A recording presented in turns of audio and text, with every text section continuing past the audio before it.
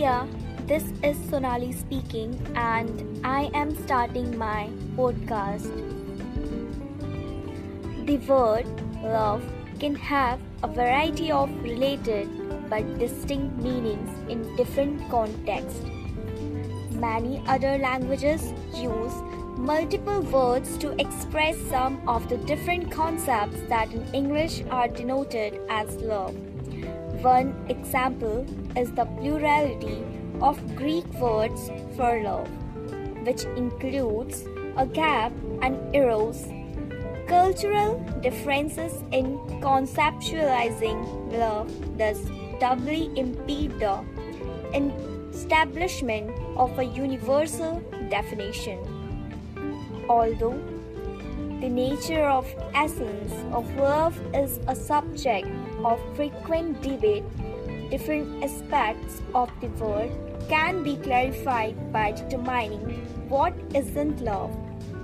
Love as a general expression of positive sentiment is commonly contrasted with hate as a less sexual and more emotionally intimate form of romantic attachment.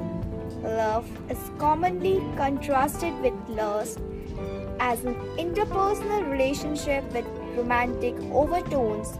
Love is sometimes contrasted with friendship, although the word love is often applied to close friendships or platonic love.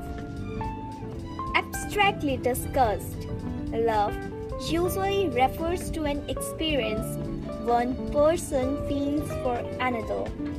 Love often involves caring for or identifying with a person or thing, including oneself.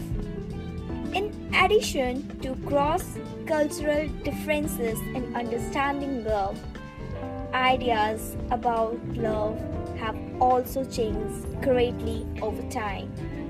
Some historians date modern concepts of romantic love to courtly Europe during or after the Middle Ages. Although the prior existence of romantic attachments is attested by ancient love poetry.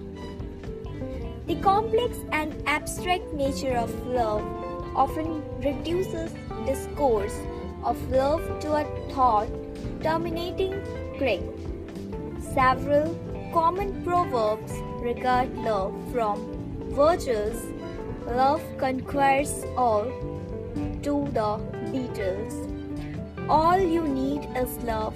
St. Thomas Aquinas, following Aristotle, defined love as to will the good of another. Bertrand Russell describes love as a condition of absolute value as opposed to relative value.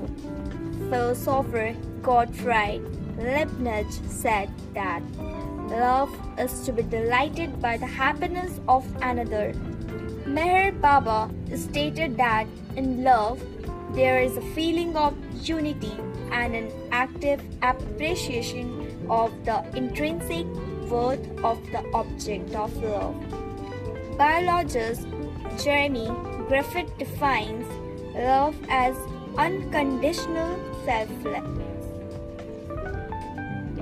People can be said to love an object, principle, or goal to which they are deeply committed and greatly value. For example, compassionate outreach and volunteer workers' love of their cause may sometimes be born not of interpersonal love but impersonal love. Altruism and strong spiritual or political convictions. People can also love material things, animals, or activities if they invest themselves in bonding or otherwise identifying with those things. If sexual passion is also involved, then this feeling is called paraphilia, a common principle that people say their love is life itself. In Interpersonal love refers to love between human beings.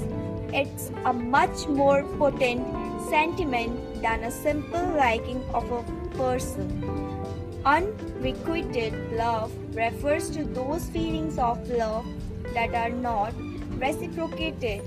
Interpersonal love is most closely associated with interpersonal relationships. Such love might exist between family members, friends, and couples. There are also a number of psychological disorders related to love, such as erotomania.